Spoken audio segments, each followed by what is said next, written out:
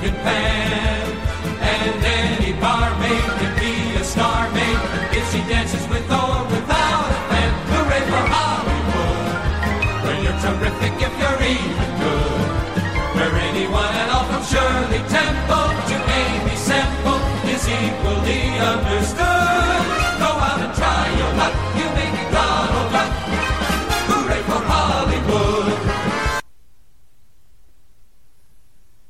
All right, everyone. Hello and welcome to Damn You Hollywood. Up on the chopping block this week, the latest adaptation of A Wrinkle in Time. I'm Robert Winfrey, and I'd like to apologize at the outset of this particular episode.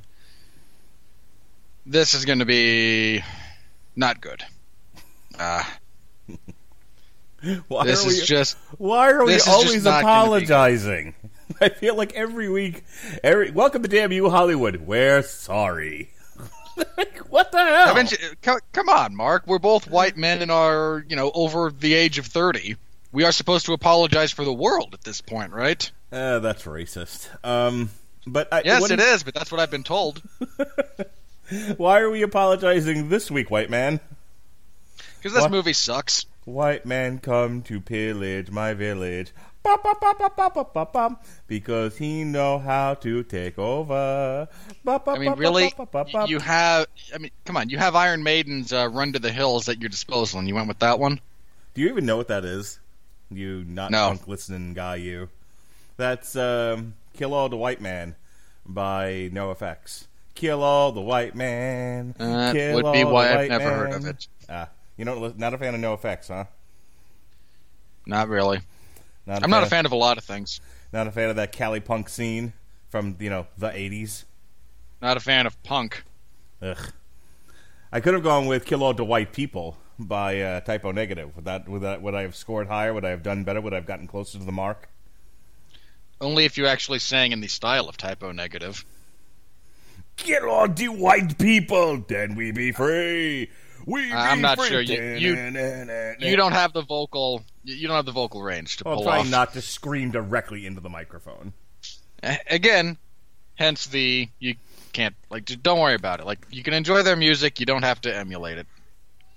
Kill all the white people, then we be free. We be free. Who got a black power? Destroy white boy. All right. Look, hang on. Look, I have put a very hard cap on our BS time of 10 minutes at this point.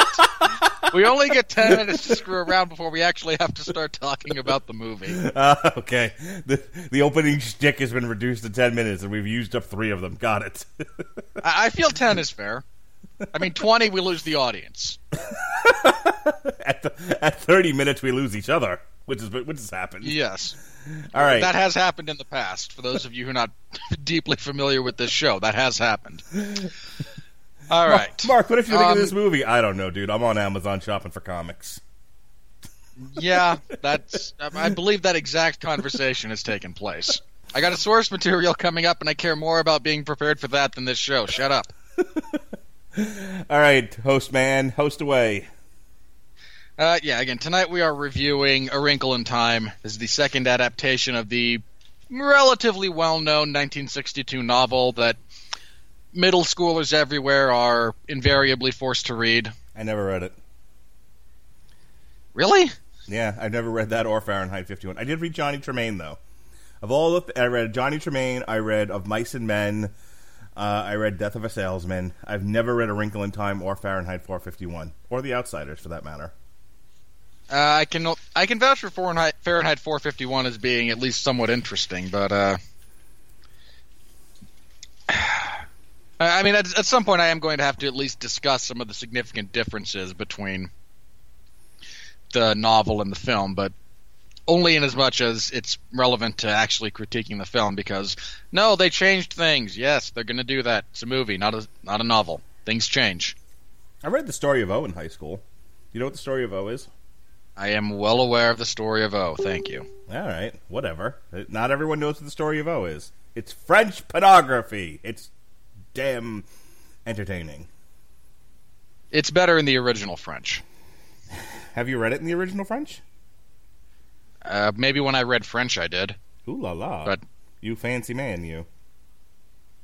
The only language I wish I read that I don't is Italian, because I'm sick of like all the different variations and translations of Dante's Divine Comedy that I have to go through until I find one that I believe is accurate and appropriate. I would so much rather just read it in Italian, but I don't speak or read Italian, so sucks to be me. Let's move on before I start telling you how much I want to go see Five Finger Death Punch in concert. You should. I'm trying to. Got to convince the wife to spend the money. Yeah, good luck with that. Yeah. Just the death knell of all adventures. Yeah, you ain't just whistling Dixie Buster. All right, post away, sir. A Wrinkle in Time. Megan, part of the reason that this is a slightly protracted entrance is there's not a whole lot to talk about here. This is just not good. But Mark had a schedule, Mark filled the schedule, and on it was 2018's A Wrinkle in Time. Well, Mark, in my defense, had it not been for Black Panther, this would have been the #1 movie of the weekend. That is not in your defense. Considering Black Panther is like 4 weeks old. But what I'm saying is, had Black Panther not come out when it did, A Wrinkle in Time was the #1 movie of the weekend. So what? You know, with its like $20 million take. All right, it wasn't $20 million. Thank you very much. Oh, 41.9. There you go, Binky. Now, Mark, I know that you put this on the schedule because you have. I mentioned it last week. Like the first time you took your daughter to Disney World, they tranked you and they inserted a microchip into your brain that affects your levels of dopamine, rendering you now incapable of not at least purchasing or seeing all things Disney related. They've just slowly over the past 5 years conditioned you to associate happiness with all things Disney. And my big question to you now is, has that actually affected the way you perceive the world in the sense that this is made by Disney, therefore it's good? Or are you still in the it's made by Disney, therefore I must see it phase of this particular bit of brainwashing? Look. Let us consider the facts. This is a well-known novel. That apparently you never read. That I never read. That's okay. I didn't do a lot of what I was supposed to do as a kid. But this is a well-known novel. This was being geared towards children. I have children. This was being made by the #1 studio on Earth that generally puts out good pictures. Those seems to be. Those seems to be. There it is. There's that conditioning. Generally, good pictures. I can't remember where I'm drawing this from, but it's the old, the pitcher throws the slow ball, and it might have been a Bugs Bunny cartoon where the guy's swinging the bat. And it's 1, 2, 3, you're out, and then like the ball just keeps going, and another one comes up to hit, and he goes 1, 2, 3, you're out, and then another one comes up to hit, and 1, 2, 3, you're out, and the guy just breaks the bat over his knee before it even gets to the plate. Yeah, and I feel like between Tomorrowland and the BFG and now A Wrinkle in Time, that's about as close a metaphor for the Disney proper production studios for live action films as I can think of. They just keep throwing them and they keep missing. Thank God for Marvel and Star Wars.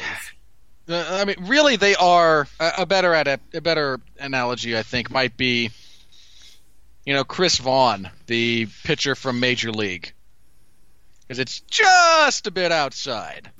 as he hits the umpire with the ball. Yes. Sorry, I forget that there's people who may not have seen that movie. And it's Rick Vaughn, by the way. Rick Vaughn, excuse me. Yeah, he misses badly with a pitch, and the commentator, because he's the local guy who has to broadcast the Cleveland Indians game. Bob Uecker, for God's sake. I know. I was referring to the, within the context of the film, not who the guy is in and of himself. Like, no, it's Bob Uecker. Okay. Just a bit outside. Again, being someone 5 feet away from the plate. So that's why it's on the schedule. This was a major release. We try to review all the major releases. There were some of them that we skipped for one reason or another. Ocean's 8. But for the most part, I try to keep to the major motion picture releases from the big studios that are meant to be, if not entirely successful at being big-time blockbusters. And God help them, they tried. I mean, they loaded it up with the nuclear missile that is Oprah Winfrey. They put in there the suddenly ultra-liberal Reese Witherspoon. They put black children in it. Black children, Robert Winfrey. Hang on. I have so many issues with this pertaining to all of that. Okay. And I do want to address them, but let's go ahead and address the plot of the film before I explain why it's so terrible. I have one more. They put Mindy from the Mindy Project in there, and when all else fails, they had Chris Pine with a beard. This should have been successful, but it wasn't. No, it should not have. No. And I will explain why. Okay. But for your plot synopsis, for anyone not aware of the story of A Wrinkle in Time, be that the first film, it was a 1990s. I will find out because this is going to bother me until I do. It was a 2003 television film. That's what it was. And now we have the 2018 film. If you haven't done that, or if you haven't read the book, I'm about to spoil things. Again, this book came out in 1962. You're as bad as the people who complain that I spoiled the ending of The Hobbit. You all suck. Wait, Thorin dies? The book is older than you are. Read. Lazy-ass people. Anyway. We open with... I forget exactly where we open. We follow predominantly throughout this particular film the character of Meg, who is... Meg. Sorry. I mean, I kept wanting to go Who Let You Back on the Film Studio, but... Family Guy jokes aside. Who let you back in the plot? I mean, really. But she's dealing with crappy teenage angst because angsty teenager pertaining to the disappearance of her father. He disappeared 4 years ago. And she's not dealing with that well, as one might imagine, and she has an adopted brother because multiculturalism. No other reason. And I will complain about that later. Seriously complain about that. But she has an adopted Asian brother, and who is a child prodigy, and she's an incredibly intelligent young woman, but if only she'd straighten up and fly right. So we get to deal with a little of that. We are slowly introduced to the what do they call them? The Miss W's. Yes. Mrs. Who, Mrs. What's It, Mrs. I can never remember the third one. Witch. That's yes, Witch. Mrs. Witch. The witch he was because of the wonderful things she does. I hate you for that so much.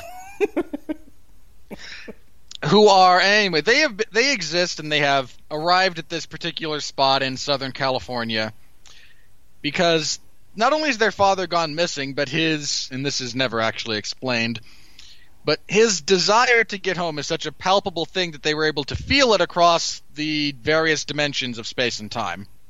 So they show up, they take Meg, they take Charles Wallace, they take token white guy Calvin.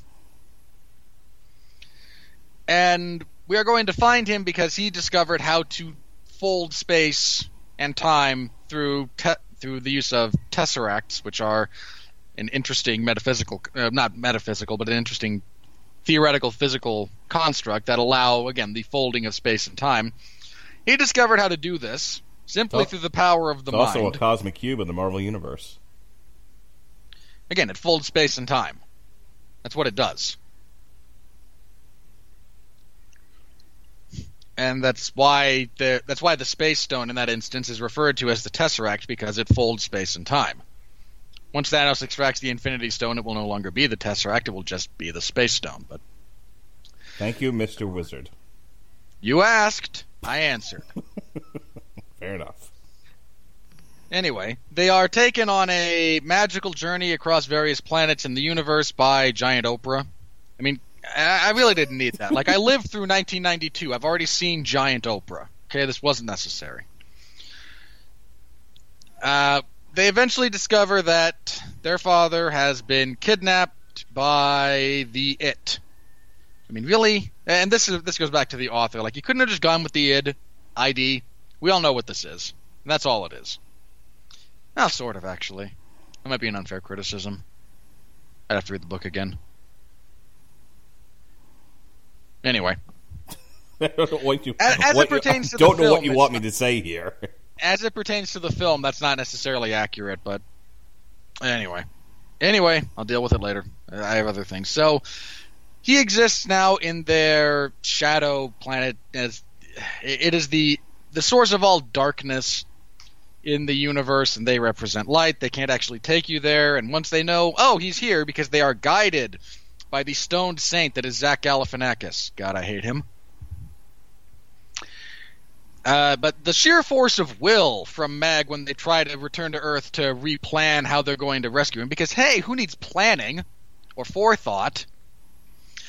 They are then, the sheer force of her will hijacks their ability to travel and instead deposits them on this planet. They are given last bits of advice from the 3 Ws and set off across an ever-changing landscape to try and find Chris Pine. Along the way, they encounter evil Michael Pena, which is really just Michael Pena. Charles Wallace is possessed by the It. What's they his find name? their father, Charles Wallace. Who? The kid. The kid. What's his name again? You're doing a bit, aren't you? I am. Yes, I am. And I will ignore it. What's his name again? They only said it 50 million times in the film. No kidding. Never once Much Charles. like, don't run, it's getting closer. Seriously, I have so many issues with the dialogue in this movie, but let me finish this. I mean, Charles Wallace, a rock's going to hit you in the head. Charles Wallace, Charles Wallace, Charles Wallace. Ugh. Anyway, he is possessed by the It, which is... Move along, Charles Wallace. Yes. Which is... In the book, it's just a giant brain. Here, it's represented more as the synaptic connections as opposed to the looking at it from the outside, but artistic choices, I suppose. Anyway, as Charles Wallace tries to drag them to meet the It, where they will all presumably be brainwashed and consumed, and... Who is it? We don't... the specifics of how bad this is... What's the kid's name again? I'm not doing that. No. The specifics are not actually made clear, but as they're being drugged to their horrible doom, Chris Pine realizes that he can Tesser again because now there's light in his life. There's such a severe lack of actual explanation in this film. It's shocking. He tries to Tesseract himself and Calvin and Meg away so they can come back with proper planning and equipment and actually make a go of this. But hey, screw that, because I'm an angry teenager. She doesn't go. She is instead drugged to the center of the It, which is again a giant brain, in this instance represented as synaptic connections. She is able to overcome the It's hold on Charles Wallace and some of her own insecurities because, by expressing love, Charles Wallace is freed, the It is weakened, they are returned home where they can continue taking up the cause of social justice. And that's basically the end of the movie. Did I miss anything major here? Do you feel I've given anything an unfair shake before we actually get into what's so catastrophically wrong with this film? I mean, I could, except that you explained it better than I could have ever understood it. Really? Both my wife and I walked out of that movie, and we had similar reactions. I was like, so what did you think of that? And she was like, I feel like for the last 2 hours, the writers of the movie were telling me to love my children more and be a better parent. That's all I got out of this movie. I didn't even get that much. I don't know when this book was written, but I feel like 1962. Yeah, this book screamed the 60s. You know, this book just screamed psychedelica, the 60s. You know, we don't need nothing but our minds, man. I feel like this movie would have been much more appreciated while ingesting substances for the mind, pot, if you will, marijuana. I honestly was bored as fuck through most of it, confused through some of it, and utterly disinterested through the whole thing. And I like a good science fiction story, and I liked the idea of them trying to explain, metaphysics to people, and the idea of if only you can tap into a part of your mind, you will allow yourself to travel through uncharted parts of the universe. Great. Then we got into there's magic vines in the universe that have kidnapped him for what reason I'm not entirely sure, and they won't let him go.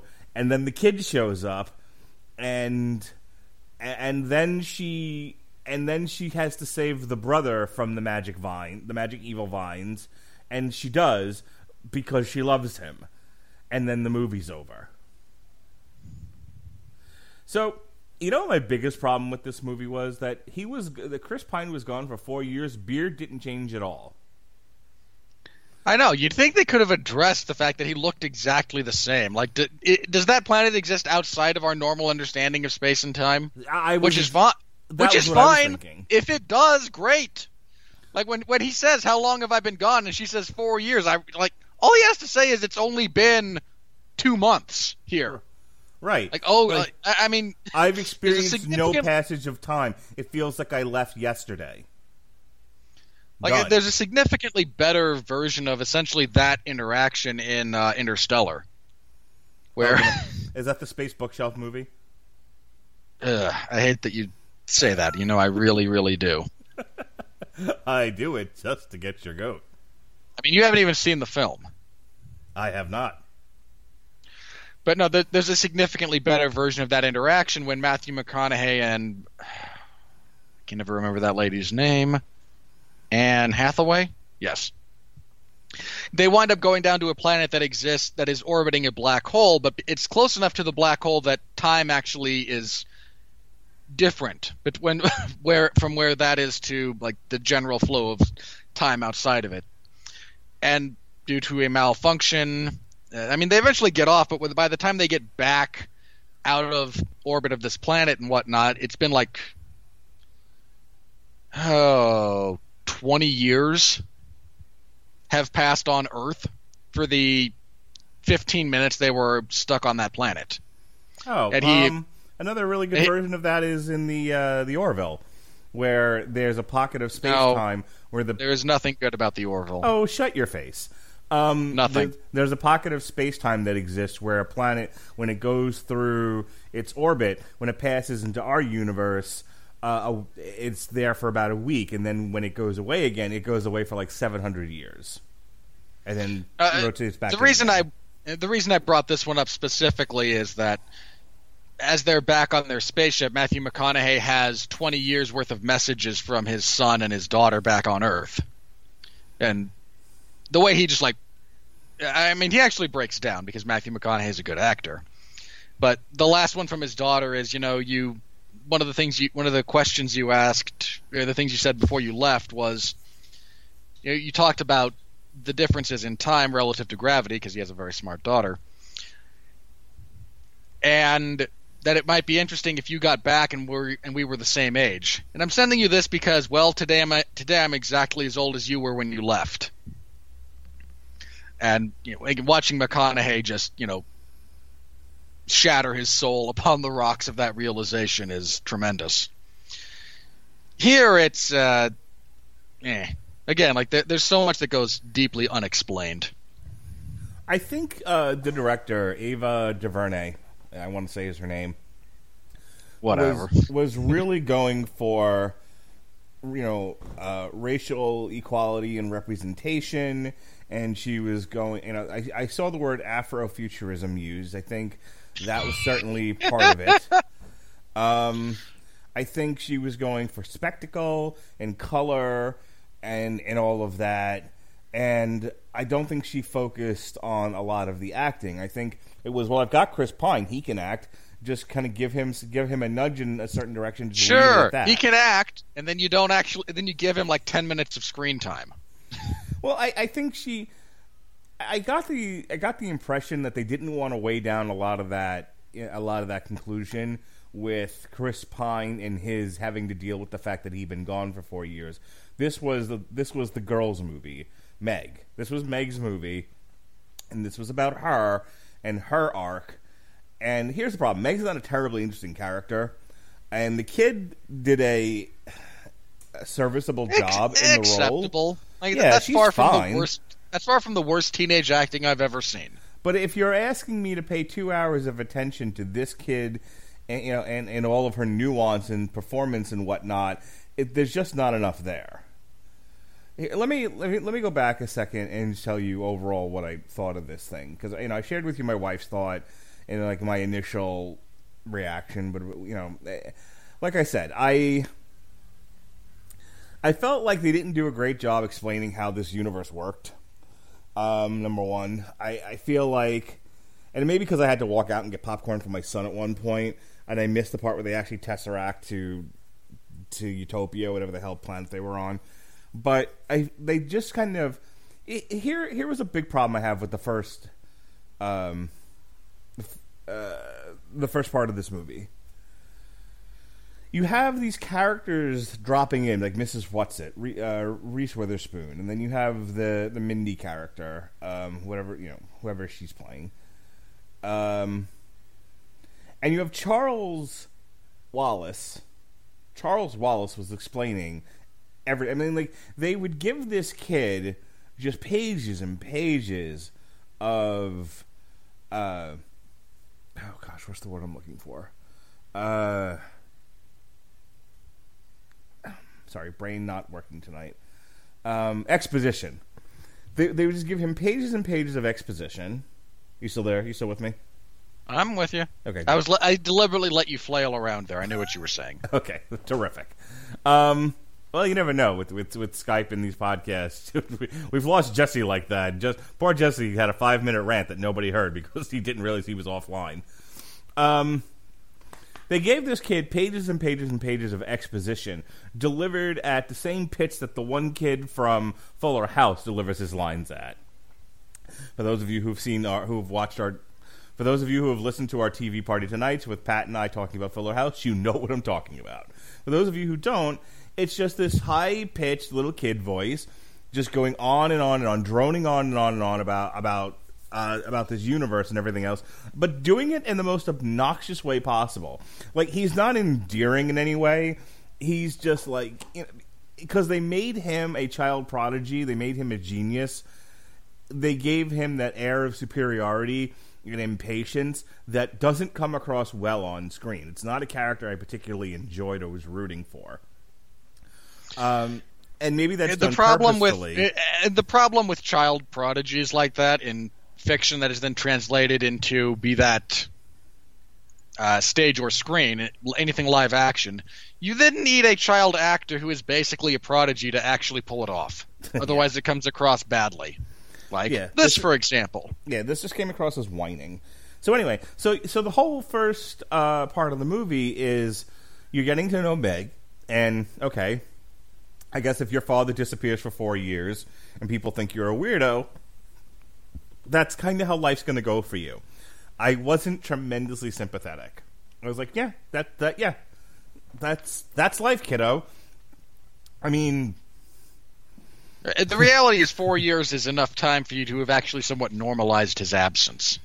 The human brain has a tremendous capacity for adaptation to adverse situations like that.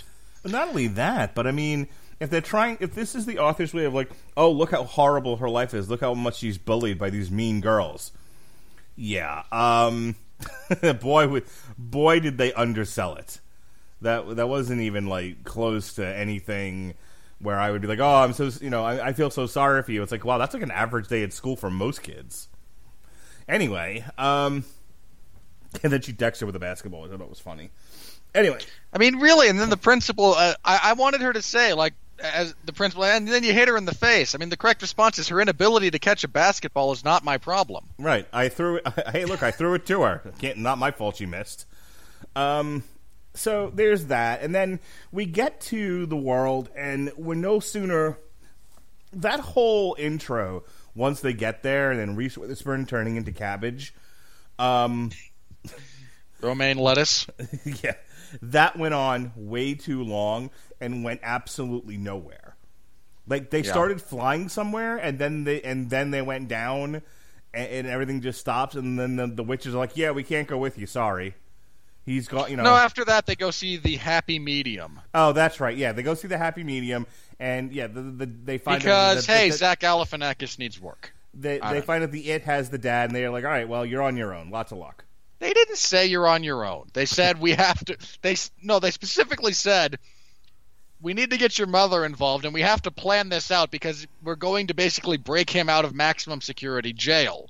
We can't go in there half-cocked. And again, teenage daughter goes, but I want my dad back, and yanks them all in. They're like, well, now you're screwed, and you're on your own because we literally cannot exist in this place. Yeah, look, just the fact that I'm not explaining it well, I think tells you I don't think it was shown in the movie all that well. I don't think it was very well explained. It's just, and like I said, the characters aren't interesting enough to really keep me enraptured in what's happening. So, and then there's the CGI itself and the scene and the scenes and everything. Where it's like, all right, well, this isn't bad for a video game. And that's kind of it. I was really disappointed in this. It kept reminding me of Tomorrowland and the BFG. Actually, I preferred the BFG out of all three of those. I preferred the BFG the most. In terms of it hitting it coming close to all the marks that it's supposed to. But I'll tell you, even Tomorrowland at least had something to say. I don't feel whatever this was trying to say. I either felt like this is nothing but pointless. This is nothing but endless virtue signaling. Look at how progressive we are. Look at how interesting we are. Look at how inclusive we are. Okay, but what's your story? Right. We're inclusive. Your story sucks. What are you saying about the world and about the nature of man? You should be nice to each other. Fuck you. That's my review. Yeah, I mean, there's so much about this that I really don't like. The bad CGI, for one, just constantly. I mean, that would have been mediocre CGI for a big AAA release on the latest console. And in a $100 million movie, it's just a tad embarrassing. There's the endless, painstaking degree to which we are inclusive. Look at us. Yeah, it's very pandering. It really is. I mean, it's insulting in a lot of respect. One would have to almost imagine. I mean, first of all, to get anywhere in this story, apparently we must assemble the liberal triad, which consists of Mindy Kaling, Oprah Winfrey, and Reese Witherspoon. I mean, it's nice to know this is how that whole movement decides everything. We assemble these three, and they decide things for us. I mean, I'm not comfortable with Oprah as an elected official at any level, much less Oprah as God. Yeah, well, you'd be in the minority there, sir. I'm really not. The dialogue in places of this movie, significant places, is so bad. It consists of literally nothing but characters screaming about what is actually transpiring on screen. Yeah. I know you want to be inclusive, but there are devices for the visually impaired to see films. They don't actually need the characters helping with that. Yeah, this, it's really weird. And I don't know what else Ava DuVernay has done, but this definitely came across like somebody who doesn't understand how film works. Because it's like, we have to explain it to people. You can just show things. That's fine. You can be creative in how you portray something on screen to show us some of this exposition, show us some of this world building. They're just like, no, we're going to stand a cute kid in front of the camera and he's going to shout for 20 minutes. Yeah, the only other film she's done in terms that are like fictional. She's done a lot of documentaries and television crap, mostly documentaries. Oh, well, that explains a lot. I know. Yeah, the only other ones that she's done are I Will Follow, which isn't very good. Feature Middle of Nowhere, which I think was also not very good. Like these are all like pandering art house type films, which good, because this was a pandering art house science fiction movie. Okay, no. The biggest thing she's done prior to this would be Selma in 2014. Oh, well, that was good. It was all right, from what I've been told. It was all right, but yeah, a lot of it is music videos, documentaries, crap like that. Like this is I agree. This is not a woman who handles fictional narrative very well as a director. Just has not demonstrated that particular grasp yet. No. I'd have to watch some of her documentaries to see if she's any good at that, but because to me that's a completely different skill set. Or it should be, but documentaries, are largely going the way of the dodo in favor of here, blackfish. Never mind how stupid and inaccurate it is. Blackfish. Anyway. I just now I go to I can't come up now with I go anything. Now I go to SeaWorld in protest of that movie and anyone who thought it was worth something. I get a special Good for you. I get a special joy. Like my dad's like, "Do you want to go to SeaWorld?" No, not really, but I'm going just to say screw you to the people who don't like SeaWorld. Though the last time I did that, I actually had a guy who like I happened to say something to him, just trying to make friends and be friendly, and he went on a 20-minute rant about blackfish and people who don't understand how SeaWorld works. Wait, was he on your side or on the other side? Oh no, he was like a lifetime member of SeaWorld. He was quite on the side of SeaWorld. Yeah, no, there's all these problems with everything that movie portrayed. Yeah, anyone with half a brain could tell you that. All right, anything else about this shithole of a movie? It's just not good. Like I can't think of anything really good to say about this film. So we've now got two movies that they've done within a few years of each other that were adaptations of children's novels, neither of which either did well or were good. And then there's Tomorrowland, which was their... And I'm bringing this up for a reason, because it's not that Disney puts out bad movies. Beauty and the Beast was the number one movie of 99.9% of 2017 until The Last Jedi came out. Clearly, their IP does well. Their princess movies, that sort of thing. But their film division does struggle outside of known Disney properties. Like I said, Tomorrowland was a fucking mess, and the whole thing there was, here we want to get people interested in our parks. Take one of our parks and develop a movie around the idea of that part of the park. We'll give you an easy one, Tomorrowland. It's about the future. Go. And they gave us shit on a stick. They gave us George Clooney's chin, which might actually be worse than crap on a stick. And then it was like, okay, well, here's these two novels, one of which was directed by Spielberg, if I remember correctly. The BFG was a Spielberg BFG was movie. directed by Spielberg. And then you have this one, which has all the star power in it, and all these people getting behind it. And it doesn't have a lot of star power. What it has is a lot of, people... again, it has a lot of pandering and virtue signaling. Okay, how do you say that it doesn't have star power and it's got Oprah Winfrey, Reese Witherspoon... Oprah Winfrey's not a star. You're a crazy person. What was the last movie she was in that did well? She is a fixture of popular culture. That is not the same thing. It's not even close. I had a funny answer, and I can't remember the name of the movie now. I want to keep saying The Grapes of Wrath, but that's not right. The Color Purple. You know how that's 20 years ago, and I blame that movie for her existence in popular culture. You know how I connect those two? Grapes are she purple. She was nothing before that. Did you hear what I said? I did. Grapes are purple. Not all grapes are purple. Not all of them. But that's how that connected in my mind. I was confusing the grapes of wrath with the color purple because grapes are purple. That's how my mind works. Anywho. Dude, mine goes through if I have trouble remembering something, there's a 90% chance I connect it through at least 2 Simpsons episodes. Yeah, that's just how my brain works. That is you all over, my friend. It's an easy way for me to create. Really, it's an easy way for me to retrace the neural pathways that connect the information in my brain. It's a mental cue to help neurons retrace themselves. It's really not all that complicated. Why does the Disney live-action movie studio suck outside of princess movies? Why? Because they bow to the whims of, again, whatever contemporary virtue signaling happens to be going on, whatever they think people want to hear about and will make them feel good. And they don't hire good people for that stuff.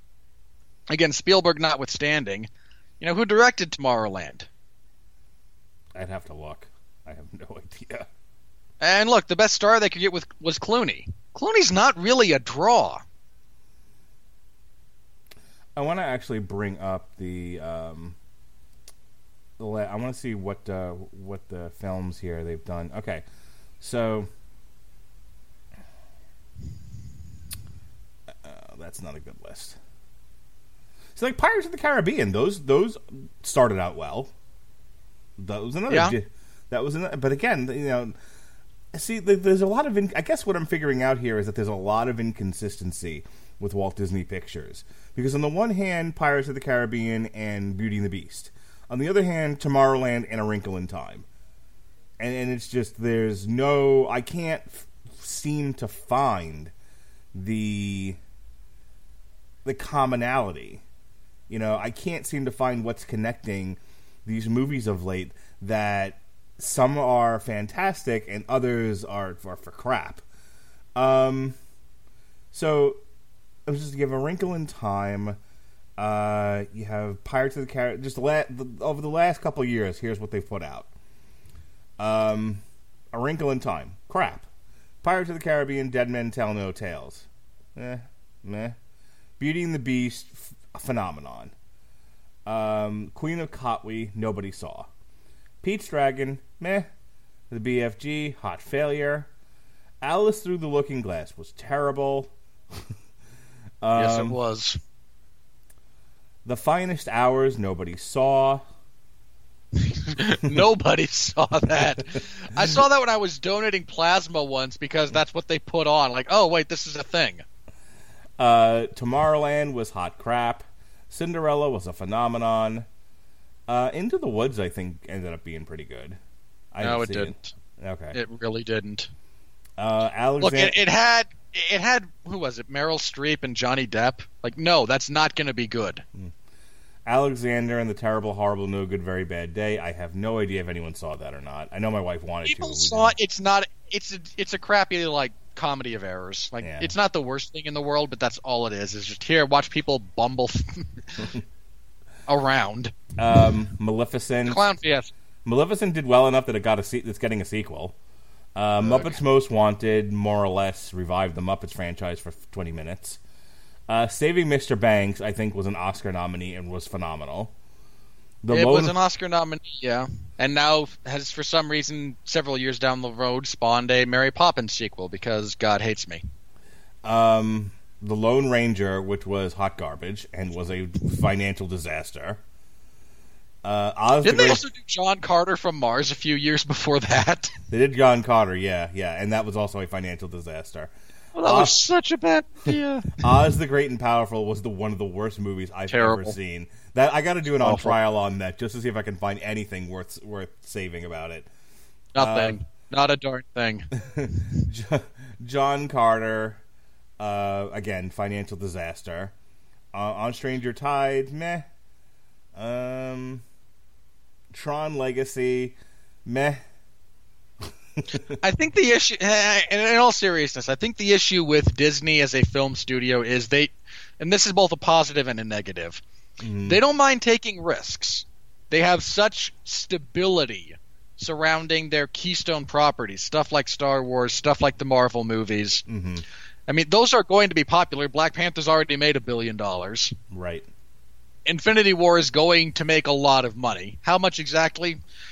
We'll have to wait and see, but it's going to be a lot of money. I mean, I'll be a little surprised if it doesn't hit $1 billion, in all honesty. Oh, Infinity War? That's going to make $2 billion easily. Don't. You have the Solo movie coming out, which is probably going to suck, but will likely be financially successful. Yeah, it depends on how much depends on how much reshooting the entire movie cost. Fair play. But they're also able to do stuff like that. Like, no, we don't like this. Reshoot it. Well, what parts? All of it. We want you to make a whole other movie. Really, is what we're saying here. So I can't do that. I already did that. Get me Ron Howard. He'll make anything.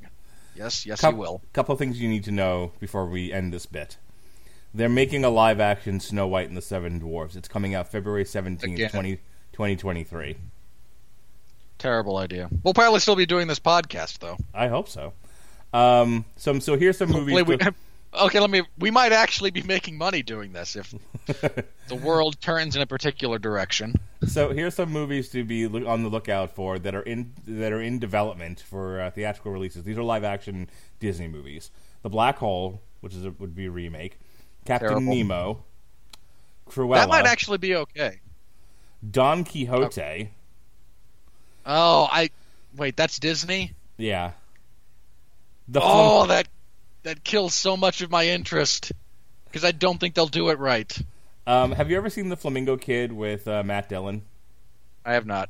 Well, you should watch it and then be ready to see the Rat Pack Dune Entertainment remake of The Flamingo Kid that's in development. Absolutely none of that is interesting to me on any level. I will probably not even see that movie. Oh, goody, we're doing another Haunted Mansion. Well, it can't be worse than Eddie Murphy. Inspector Gadget, It's a Small World, James and the Giant Peach. Really? Again? No, the last... Hang on. The last James and the Giant Peach was what? The stop motion, like Tim Burton one? Maybe, I don't think it was Tim Burton, but you know what I mean. Yeah. I mean, that came out when I was a kid. That's like 20 years old. Jungle Cruise, which I think has Dwayne Johnson attached to it. It has The Rock. The Little Mermaid, Magic Kingdom, Maleficent 2, The Merlin Saga. Oh, boy. They're doing a live-action Mr. Toad's Wild Ride. Why? What inspires this? I'm only going to go see that if I can drive my car into the theater a la Mr. Toad. I will say this. As far as their live-action stuff goes, they do have that Christopher Robin movie coming out later this year. Yep. It's on the list. I am not going to be able to sit through that movie. Like, if you ever want to see a grown man just break down uncontrollably, it's going to be me in the theater watching that. Like, I that's going to be just ugly crying everywhere. You want something to cry about? I'll give you something to cry about. National Treasure 3. Night on Bald Mountain. I don't actually care about that. Like, the first two are harmless, mostly stupid adventure movies. Why I can live with those. Why are they doing another Oz the Great and Powerful? because what the fuck, dude? Do I have to break out the Vince McMahon picture? Because fuck you, that's why? That's why. Live action Pinocchio, a second Jungle Book, Sky High 2, Something Wicked This Way Comes. Wait, Sky High 2? We're actually we're going to do that after, 20 years. How long ago did that come out? A while. 10 years at least. We're doing a Tower of Terror movie, a Tinkerbell movie. Hang on. Your Something Wicked This Way Comes adaptation the first time around was terrible. How dare you? That is one of the great horror stories. It's one of the best Bradbury stories to go along with that. And you're just like, no, this has to be palatable for children rather than the actual morality play it's intended to be. Because no, we can't actually talk about good and evil in terms like that anymore. So for their streaming service, they're working on a new Father of the Bride, Honey, I Shrunk the Kids, and a live-action Lady and the Tramp. In all seriousness, though, why didn't we get a third Father of the Bride? I don't know. I barely remember the first one. The way the second one ended, there was plenty of room to do a reunion show with all relevant parties. I mean, Steve Martin would still do it. Steve Martin's accommodating like that. I'm pretty sure Diane Keaton would still do it. She does a lot of crap. Can I just say that this movie sucks so bad that we've now spent at least 10 to 15 minutes discussing other Disney pictures? Yeah, that's how bad this sucks. Don't see this movie. It's just not like. Again, let me say this again. I can't think of anything good to say about it. I have found good things to say about a lot of terrible films. Hang on, Lily, come here for a second. Oh, yeah, you're bringing your daughter into this. I could bring my son, but I'm pretty sure he was bored halfway through and gave up on it. Lily, come here. Come be on the podcast. Save Daddy from the meat man. All right, so remember the movie that we saw? Come closer. You remember the movie that we saw on Sunday? Wrinkle in Time. Yeah, Wrinkle in Time. Can you, into this microphone, tell the world what you thought of it? Okay. It was very cool. Okay, what was cool about it? Because I was that way. Okay, thanks, Jonas. Because there was every place they went, except the three The Three Witches? Yeah, they change their clothes everywhere they go, but except for the human ones. Okay, so you like the movie because the Three Witches changed their clothes? Yeah. Well, excellent. No, that's perfect. Okay. Jonas, anything about the movie you want to say? It's dangerous. It's dangerous? I agree. That you heard it from my son, ladies and gentlemen. A Wrinkle in Time is dangerous. Good night. I'm talking about the film. No, I'm talking about the show in the scary part. That was not cool. Oh, you didn't like it when the It had the guy? Yeah. Yeah, and the little boy was yelling at the girl? Yeah, that was scary. Yeah, it was scary. Okay, bye-bye, Jonas. Good night. Wow, your kids are pansies. I mean, they I assume they get that from you, Mr. I Hate Horror Movies. Whatever. My kids are angels. Yes. Well, sure, but that has nothing to do with their ability to process material that is even vaguely intense. Look, I'm not going to defend my son. He uses the phrase "I'm scared" way too much, but I'm hoping he grows out of that. He's only going to somehow co-opting the tagline from Darkwing Duck. It's dangerous. All right. Yeah, look, your daughter seems like she was easily distracted by bright, shiny things. And there's a lot of bright, shiny things in this movie. My daughter has a very mathematical side to her, but she also has a very artist side to her. So yeah, she's going to be attracted to things that are bright and colorful. And she's fucking 7, dude. Relax. Hang on. Let me rephrase. That is not limited to your daughter. Like 7-year-olds all over the world are attracted to brightly colored objects. I'm sure my daughter thought Reese Witherspoon in this movie was the bee's knees because of her costuming, and the costuming is fantastic. That's it. There's the one nice thing I can say about this movie: the costuming for the what's-its and the who's-its and the where's-its and the rest of Whoville in this movie was pretty good. You can say that. I will not get into a debate with you over it at this point in time. Yeah, let's not have two straight men arguing over costuming, okay? Instead, let's talk about the money. Here comes the money. Here we go. Money talk. Here comes the money. Money. Dollar. All right, on a $100 million budget, A Wrinkle in Time, which came in second place this weekend to Black Panther, has earned $41 million. The weekend broke down the following. Again, Black Panther broke another record. It's the fourth week in the number one spot. A Wrinkle in Time, as I said, debuted at number 2. Strangers, Pray at Night, debuted at number 3. Red Sparrow dropped from 2 to 4. Game Night 4 to 5. Peter Rabbit 5 to 6. Death Wish, as we reviewed here on Damn You Hollywood, 3 to 7. Annihilation, as reviewed by the good people at Red Letter Media, who I thought had a very interesting to say about Annihilation. They were like, the Annihilation has an almost all-female cast. It's science fiction. It's horror. It was well done. No one's talking about it. Which is a crying shame, apparently. I've heard nothing but good things about it. Right. Yeah, apparently it didn't quite hit the pitches it needed to get the liberals all hot and bothered. The Hurricane Heist, which I also saw this weekend because I have a movie pass, debuted. I would have preferred reviewing. It was so silly. Debuted at number 9. Fine. Well, look, I will take willfully stupid, like stealing money during a hurricane, over actively bad. Jumanji, Welcome to the Jungle, still earning money, ladies and gentlemen. Dropped from 7 to 10. Gringo debuted at number 11. The Shape of Having Sex with Water dropped from 11 to 12. Well, look, just call it Grinding Nemo, okay? Terrific. Grinding Nemo. Where did you steal that from? Because you're not witty enough to have come up with it. I am moderately offended by that, and I stole it from Ben Shapiro. There you go. The Greatest Showman is still earning money, dropped from 9 to 13. 50 Shades Free, Robert Winfrey and Ronnie Adams date movie, dropped from 8 to 14.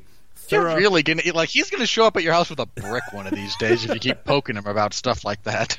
Thoroughbreds debuted at 15. The Met Opera debuted at 16.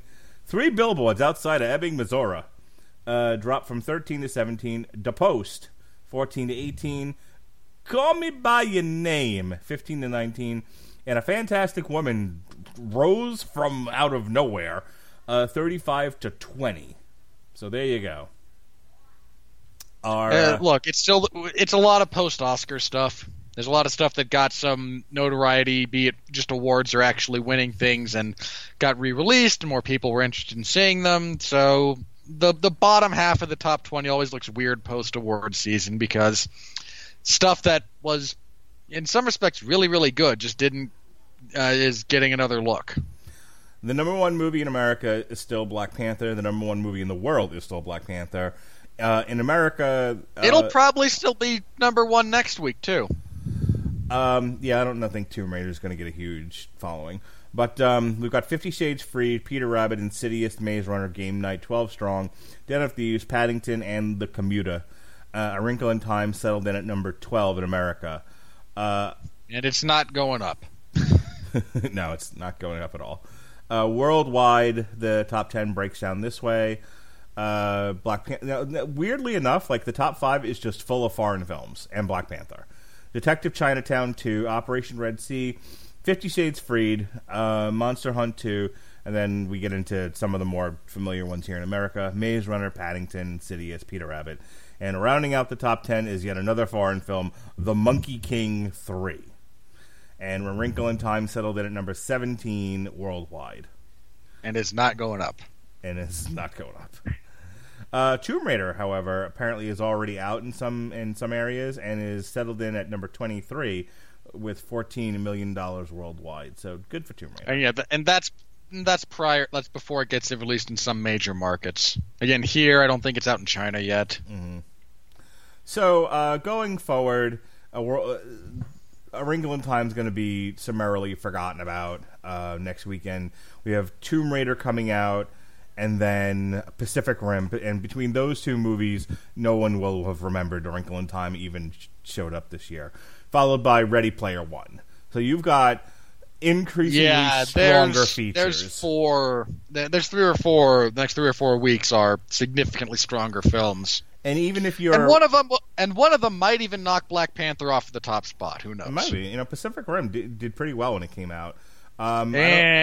It did well internationally, but everybody here complained about there's not enough robot punching because we've conditioned to like Michael Bay films as opposed to films about actual characters.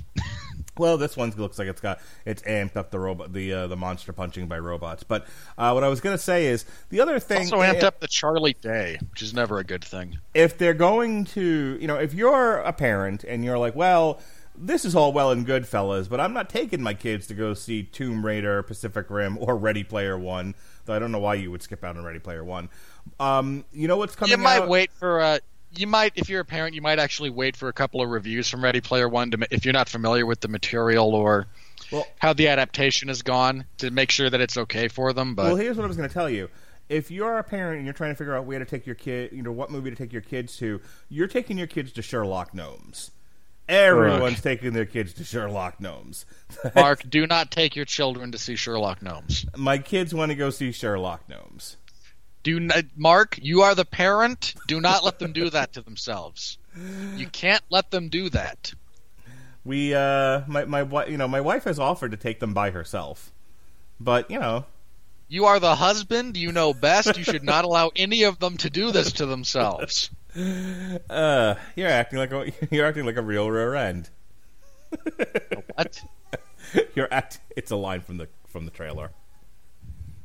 What am I doing now? You're acting like a rear end, because he was the back end of like a horse or a squirrel or something. Get it? He was acting like a rear end. Right. It was a cheeky way of calling him an asshole. Get it? I loosely understand. I have no context, but I understand the words, so we'll just go with that. So back to A Wrinkle in Time. $100 million budget.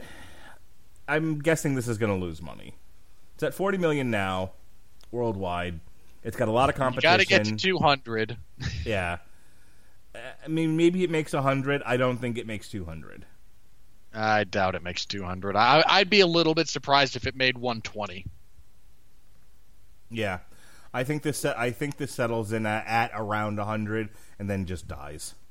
Maybe it does better on cable, not cable, but maybe it does better on streaming video in people's homes, because you got to consider there are people probably willing to watch this from the comfort of their home, but they're not running to the theater to go see this. I mean, honestly, if I'm even Netflix, I'm not putting in a heavy bid for this. Like, if Amazon wants to pay a lot, like a couple of $1 million for it, let them. I don't think it's worth that. Well, that's the thing. I mean, Disney's got a streaming service that they're going to be debuting in the near future. They need content without a lot of quality content. Well, they need content for it, and again, not everyone is like us and sees all these movies. There are plenty of people who have yet to see Tomorrowland, who haven't seen the BFG, haven't seen A Wrinkle in Time. I call them fortunate. But all of these movies, I mean, just think about the movies that I just read back to you. That was just since 2010. So you figure if they have the rights to all of those movies that they can shove onto the streaming service, they'll be okay. But that's where I think A Wrinkle in Time lives. It lives on the Disney streaming service that is yet to have come to. It dies on the streaming service. It just sits there as a little thumbnail that no one ever clicks on. Okay. I suspect over time, it garners just enough interest, as the years go on. That's not just people watch weird seriously. stuff. If you want, I feel like that you're better off watching the made for the TV movie from like 9 years ago. Is probably a better option than this. Does Disney own that? Yes, they made it. It was made for the Disney Channel. Oh, yeah, they've owned the rights to that movie, to the book, for a really long time. Like, yeah, every adaptation of this has been done by Disney. I'm wondering if part of their ownership is that they have to do something with it every X amount of years. I don't know. It might be that. It might. I genuinely don't know the details of their deal there. I know they retained. I know they bought an extension to their rights in 10. Mm-hmm. Which might have been pursuant to them actually putting out the movie, the made-for-TV thing in 2009, so I don't know. I have a question. Are you ready for this question? Probably not.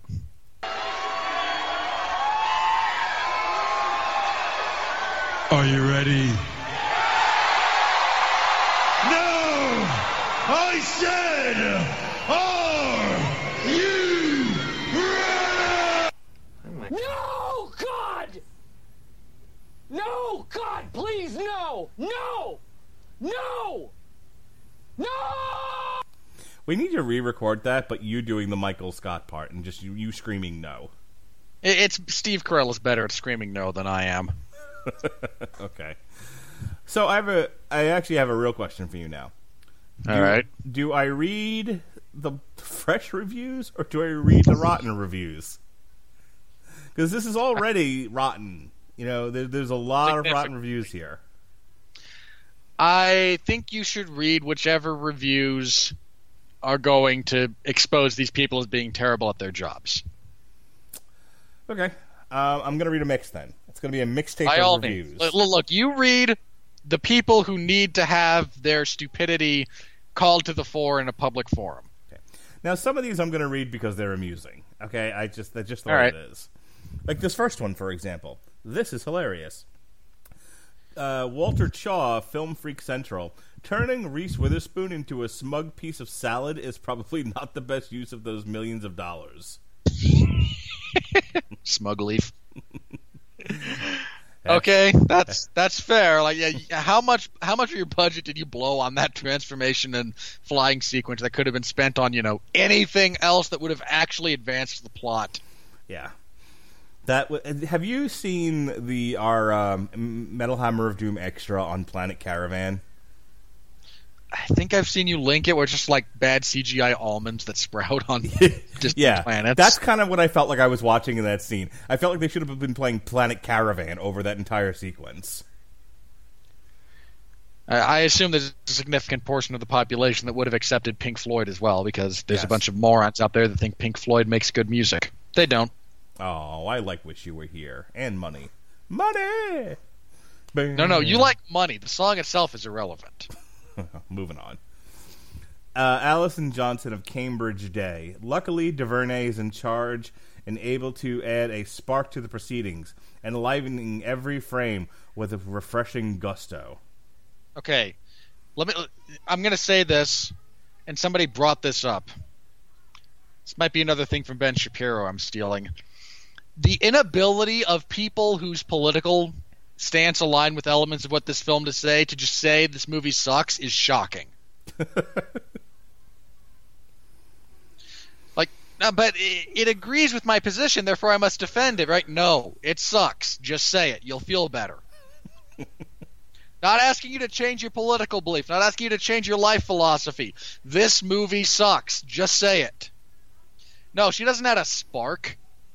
Unless you mean badly rendered flash bulbs going off in the background. I mean, by that same logic, J.J. Abrams lends a spark. It's just a lens flare. Over and over and over and over again. Waka waka.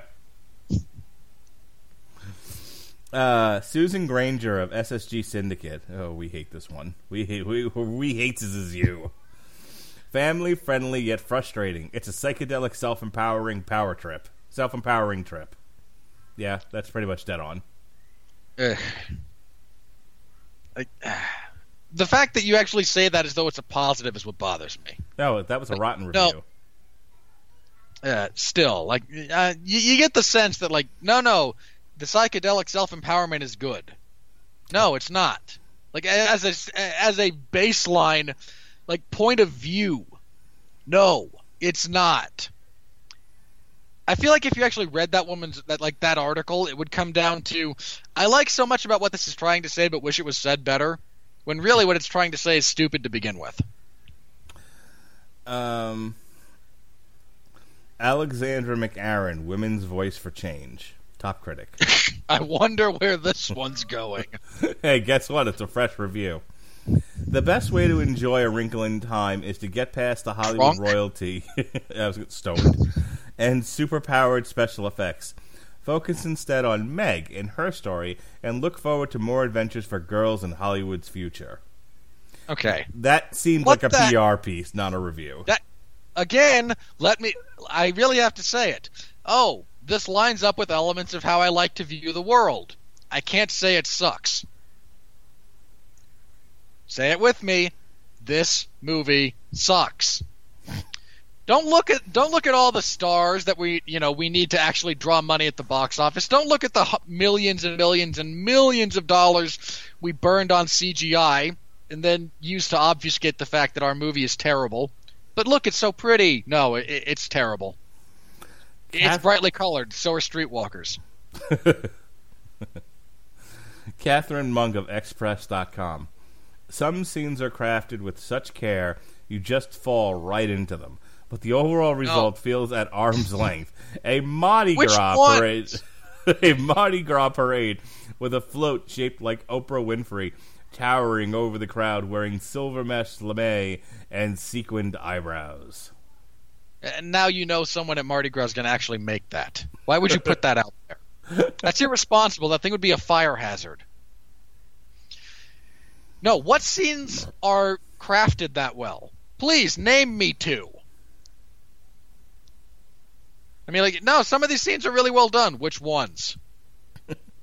Didn't you feel for that girl when there was a nasty note on her locker? I'd have felt more if someone actually, slammed her face into the locker. Like, crappy notes are like, no, they're just words. Like, grow up.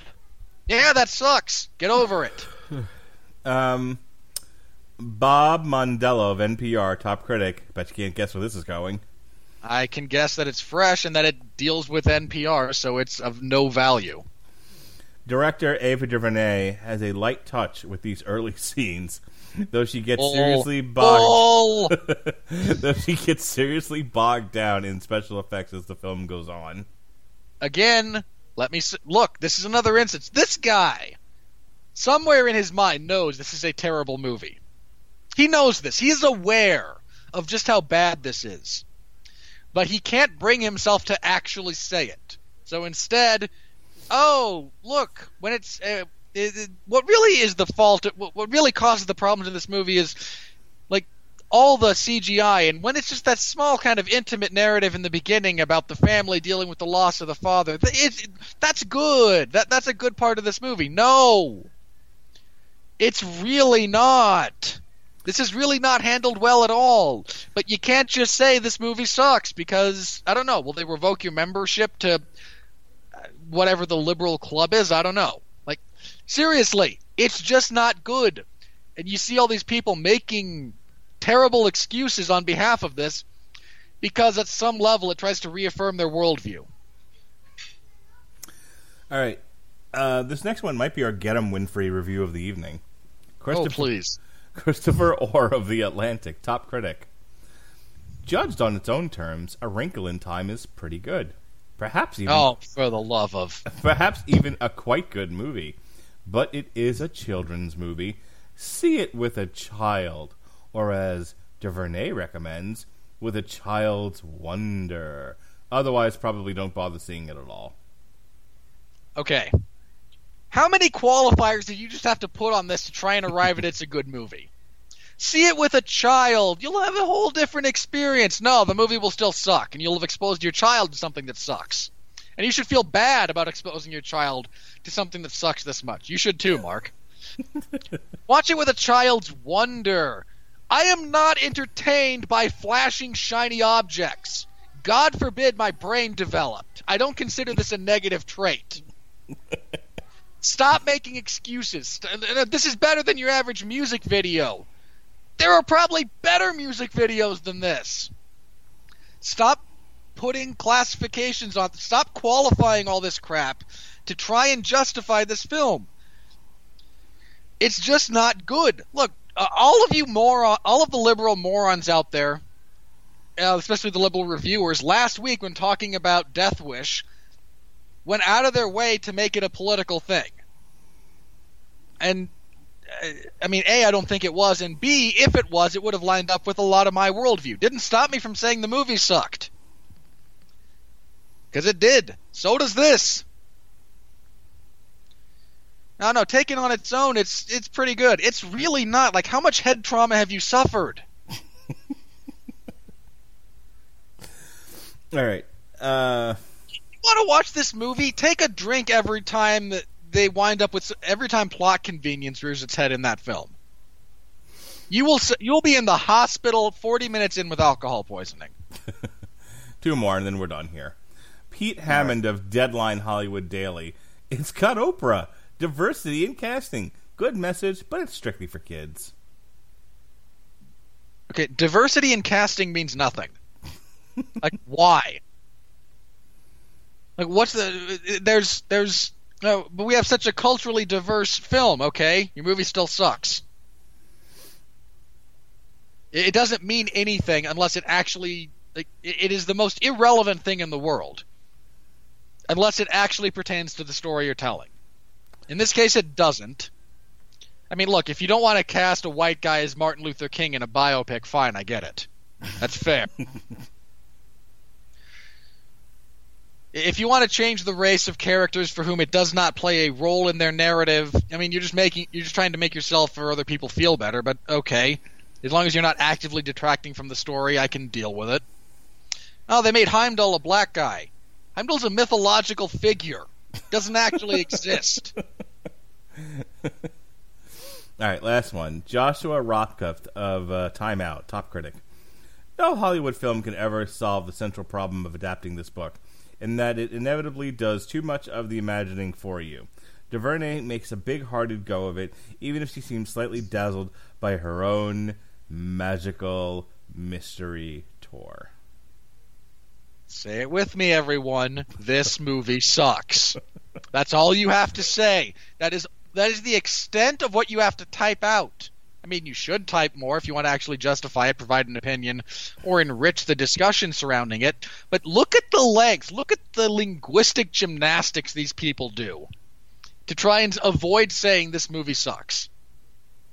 It is shocking.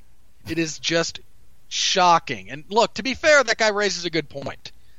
Like, anytime something that leans so heavily on what is not on the page, on letting your imagination do the work for you, anytime you try to take that away, there's a lot that's going to be lost. That's very true, and that's very fair. That just makes it hard to do. It doesn't make it A, impossible, or B, excuse the fact that this isn't good. Oh, the source material's hard to adapt. Say it with me, this movie sucks. No, but you see the source material and then, all the visual effects and stop. Say it with me, this movie sucks. It is as plain, as simple, and as easy as that. And why they have such a hard time saying it, I don't know. I can tell you why. Right in the Oprah owns half of them and Disney owns the other? No, it's very simple. You go to the Wikipedia page, right? Under production, there's a picture. It's a picture of Ava DuVernay. And it says, DuVernay became the first black woman to direct a live-action film with a budget of over $100 million. And if this is any indicator, she'll be the first for a long time. Well, I think there's people who, because of that fact, they don't want to say anything bad about the movie lest they be called racist. Look, Mark, you and I are, if anyone actually listens to this, we're probably going to be called multiple times the racist, biggest, sexist homophobes. Have I mentioned how much I think Adrian Palicki is hotty-totsy? What does that have to do with anything? Well, of all those things, if I'm going to be accused of anything, I'm just going to turn right into being sexist and comment about How do you get over that mold between her eyes? I don't know. I mean, no woman is perfect. I'm not saying that. Selma Hayek's close, but look, this is just a question from me to you. If you don't have an answer, I don't have an answer as to why it bothers me. That's fair. But okay, yeah, I think the last couple of things I've seen Adrian Palicki. I mean, now, granted, she's much cuter since Aquaman, but she's I thought she was very pretty on The Orville, and I thought she was very pretty as Mockingbird on Agents of S.H.I.E.L.D. Two things I haven't seen. Oh, that's why you don't think that. There you go. There's your problem. What's the last thing I saw her in? Because I've seen her recently. I've seen pictures of her, but... All right, let's bring up Adrian Palicki. For no apparent reason whatsoever, in a review of You A brought Wrinkle it up, in Time, sure. Let's bring up Adrian Palicki. Sure, we have 5 minutes to kill on this bit. Let's go for it. She was in a pilot of Wonder Woman that never aired? Doesn't surprise me. Apparently it was terrible. All right, so, the last couple of movies she's been in, she was, starting in 2010, she was in Legion, Electra Lux, Red Dawn. Hang on, I actually did see Legion, and yeah, she is in that.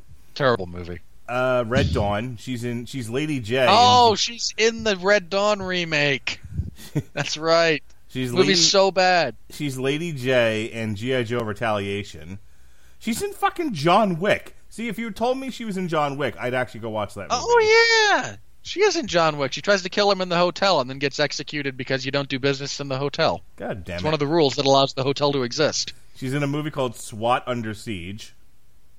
Not seen it. All right, so here's what she's been on TV. Yeah. John Wick would be the last thing I saw her in then.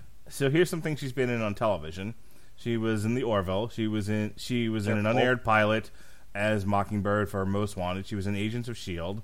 She was mostly terrible. She was in a movie called This Is Why You're Single. She was Mostly terrible. She was in 10 episodes of About a Boy. She was in 1 episode of Drunk History.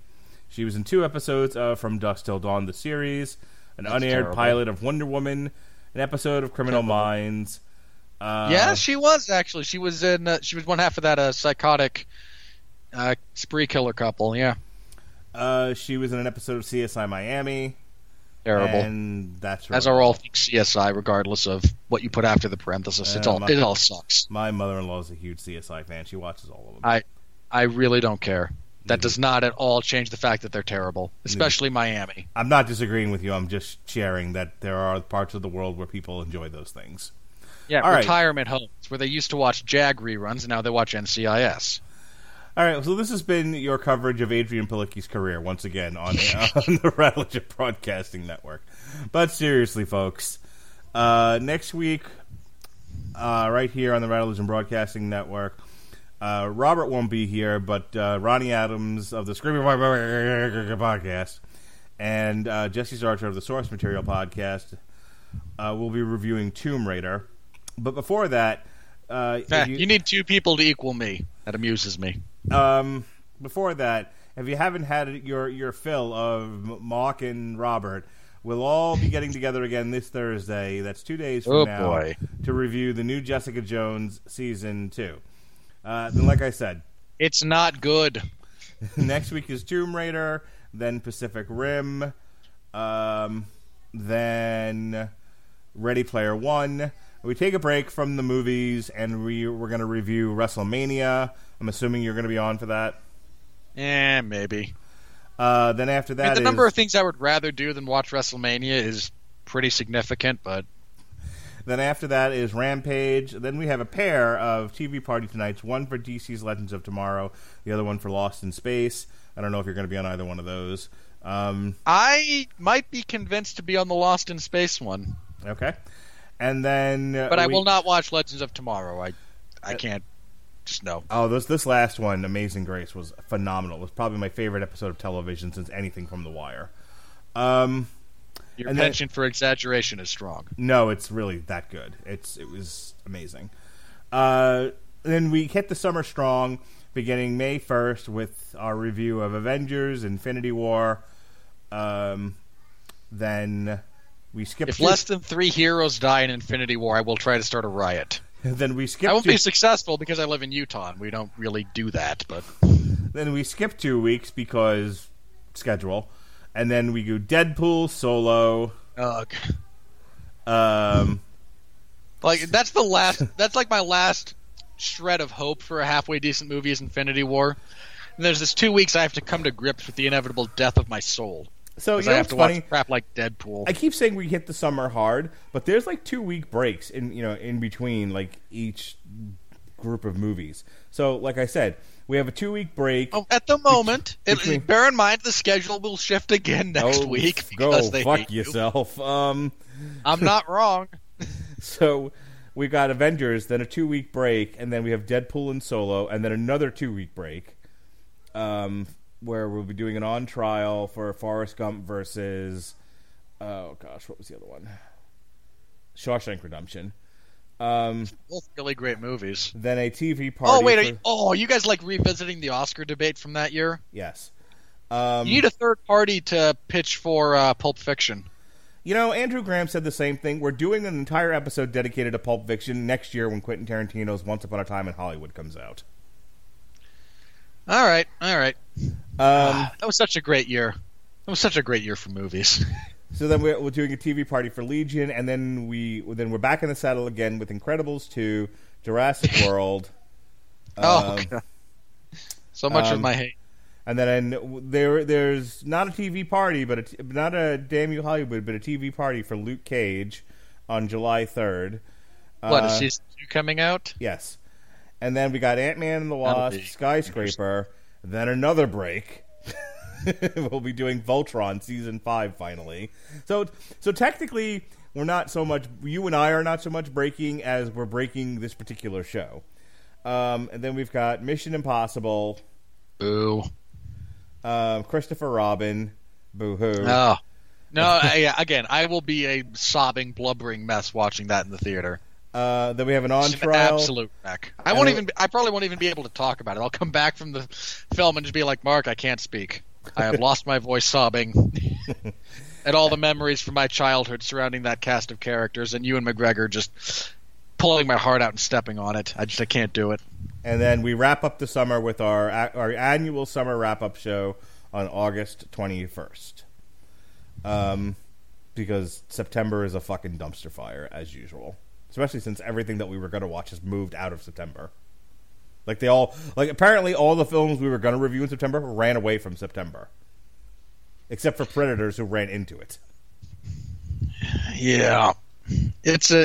Again, the schedule is a fluctuating thing, and Mark tries to carve it in stone, and studio executives laugh. All right, with that said, what do you... as Mel Brooks once said, okay, faggot, what's next? Ah, Mel Brooks. You are too pure for this world. This coming Saturday, I have coverage of UFC Fight Night 127. It's not a good card. And you can listen to the latest edition of the 411 Ground and Pound radio show, where Pat Mullen, Jeff Harris, and I express to you how not a good card that is, because it's really not. Sunday, at 8 p.m., we will review that card. Should be another quick one, and that's all we're doing. The Sunday after that is when things get interesting, because we will be previewing UFC 223, which the main event's about as good as MMA gets. It's Tony Ferguson and Khabib Nurmagomedov and there's a lot of needless confusion about this point. Hang on, let's see if they actually make it into the cage this time. Yes. There's still a few weeks to go for one of them to fall off, and I believe it's Tony's turn. They've tried to make this fight like 4 or 5 times, and they've just alternated who falls out. And it makes me sad each time. But again, Tony is the interim lightweight champion, and when they promoted this, they tried to promote it for the UFC lightweight title, but anytime someone asked them if Conor McGregor had been stripped of the lightweight title, Dana's response was as follows. Did I say Conor's been stripped? No. Next question. Dana White's not a joke. Not a joke. Exactly what was said when he said, "No, it's for the the UFC lightweight championship." So you stripped Conor. Did I say Conor had been stripped? No, but next question. So you're not actually going to address the giant elephant in the room. All right. Terrific. So, but anyway, as a fight, like that's the best. That's as good as MMA gets. Like that is such a great fight. The co-main event is, I believe, the rematch between Rose Namajunas and Joanna Jędrzejczyk. So, I don't care. Really? Yeah. Don't care. The future ex-Mrs. Robert Winfrey is fighting, and you don't care? And give me a reason to care. I don't have one. Like, Really? I saw their first fight. It ended in the first round. It ended decisively. I don't need to see an immediate rematch. Oh, you sound like a man whose heart is broken. No, look, she lost. She got knocked out in the first round. She looked awful while doing so. The weight cut's starting to get to her. Had she beaten Rose, she'd mentioned she was going to move up to flyweight anyway. You're wasting everyone's time. Move up to flyweight, lose to Valentina Shevchenko, like everyone else in that division. Okay. What? You just sound like a bitter lover. What? That is not at all what I am trying to come across as, but okay. Joanna Champion broke your heart. It's fine. Just admit it. How? I've never met the woman. You love her. You know you do. And you're sad that she lost the title. I do not love her. I, again, have never met or interacted with her at all, under any medium, any platform, any circumstances. You think she's dreamy and want to have 10,000 of her babies. Once again, as a man, I cannot have babies. Even if I tomorrow declared myself a woman, still couldn't have babies. Oh, you can if you try. No, you can't. There's biology in play, and it matters. Magic happens. Magic does not happen. You just have to believe. That is not how that works. Any of it. You can tell I'm starting to get sleepy, can't you? Just a little. The rest of that card, jeez. The rest of that card fell apart. Man.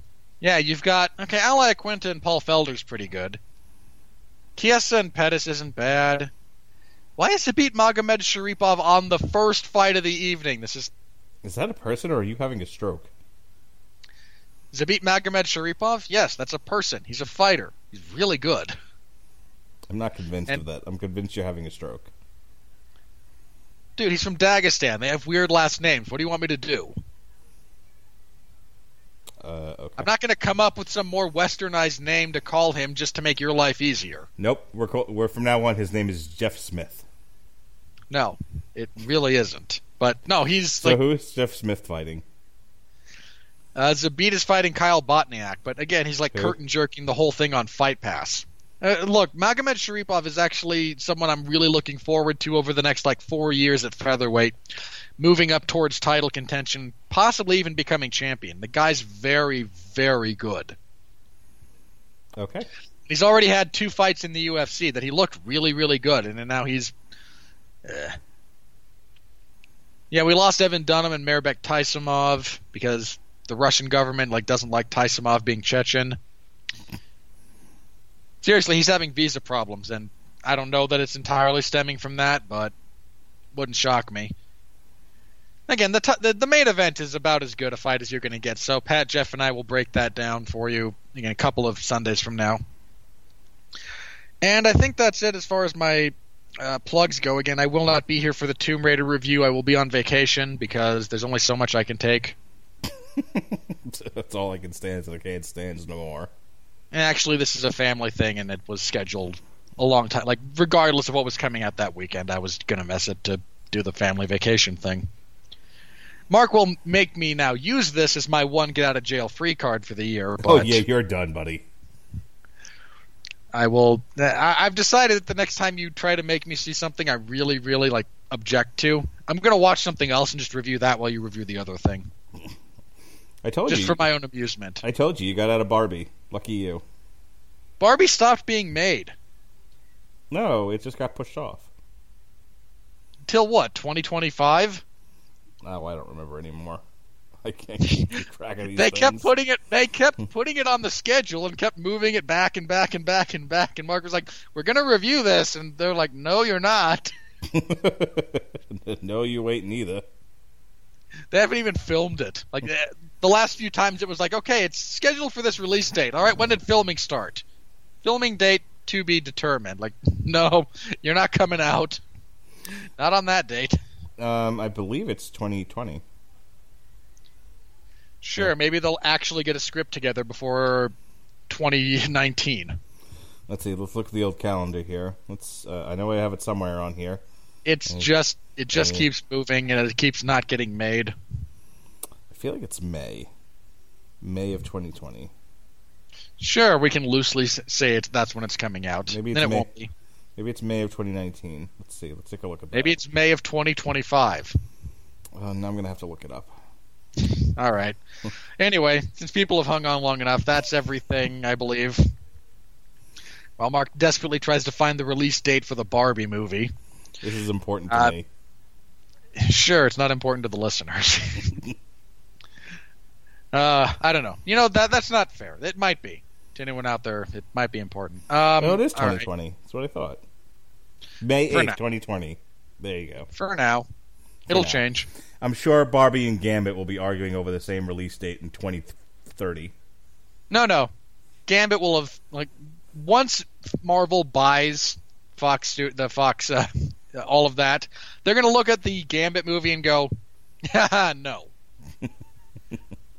No. They're desperately trying to get that thing out before that merger finishes. Because once it does, that movie is dead. And all the money they spent on pre-production, bear in mind, not even actual filming, but pre-production, goes away. All right, let's end this fucking podcast. Oh, now that I brought up that Gambit's never going to be a thing, you're all annoyed with me. All right. That's fair. All right. So that's everything for me. Mark will be back next week to talk Tomb Raider with Ronnie and Jesse. Should be a lot of fun. I will be. You know, I'm not going to tell you what I'm doing. I'm on vacation. Not even going to tell you. Screw you all. It's my private time. You don't get to horn in on it. Not that any of you do. All right. Until next time. It'll be a couple of weeks for me, but that's Mark. I'm Robert. You're all you. Thank you for listening. Please continue to be well, be safe, and behave. Oh, shit, wrong one.